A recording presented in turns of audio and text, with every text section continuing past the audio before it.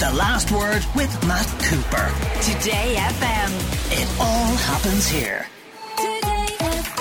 Just before we talk to Nick Ferrari, presenter Nick Ferrari Breakfast at LBC Radio, let's hear how the British Prime Minister Boris Johnson responded today in the House of Commons to the publication at last of this now infamous Sue Gray investigation into all of those parties at 10 Downing Street.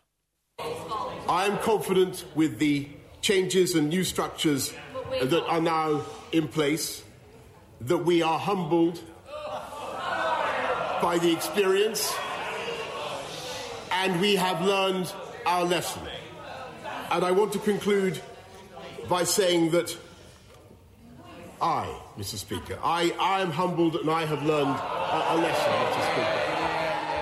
And I want to conclude by saying that whatever the failings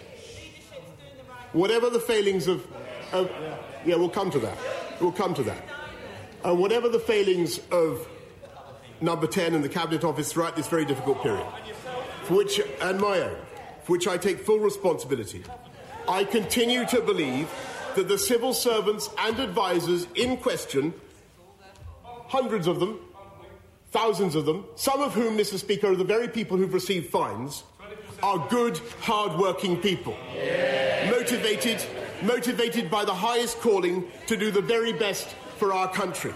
And I will always be proud of what they achieved, including procuring essential life-saving PPE, creating the biggest testing programme in Europe, and helping to enable the development and distribution of the vaccine which got this country through the worst pandemic of a century. OK, so Nick Ferrari, he's taking responsibility, but it seems lots of people in 10 Downing Street have lost their jobs because of this, but just not him.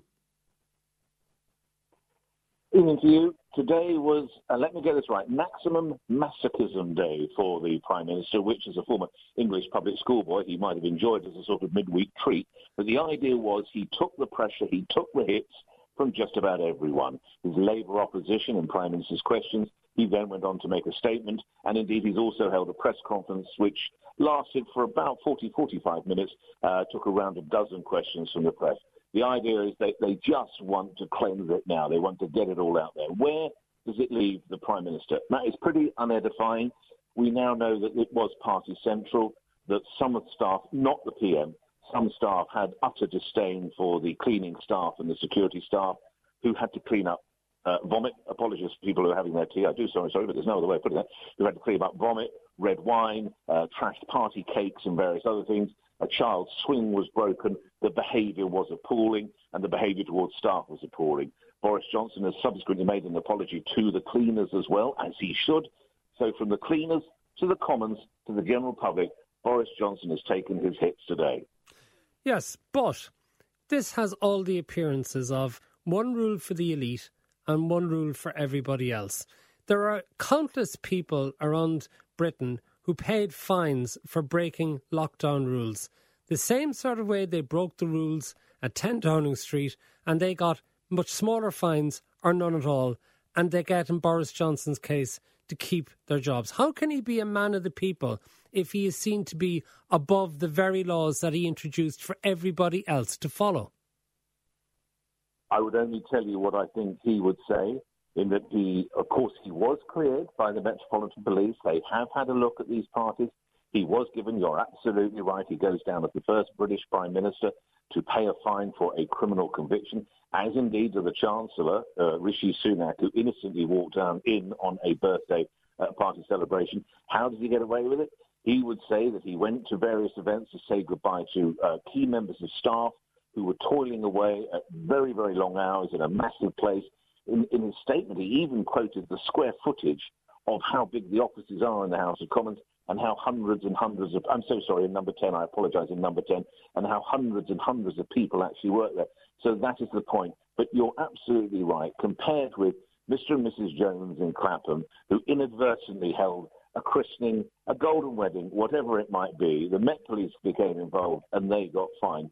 He really doesn't have a leg to stand on, except he has been cleared by the Mayor. Thank you very much, Nick Ferrari, presenter Nick Ferrari at Breakfast on LBC Radio. The Last Word with Matt Cooper. Today FM. It all happens here.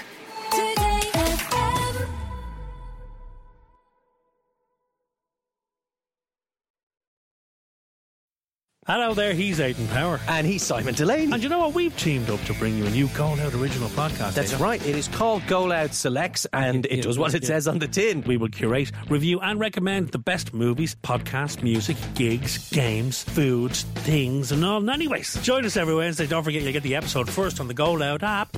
Go Loud Selects. Brought to you by Sky. Watch new, exclusive and unmissable content only on Sky. Go Loud!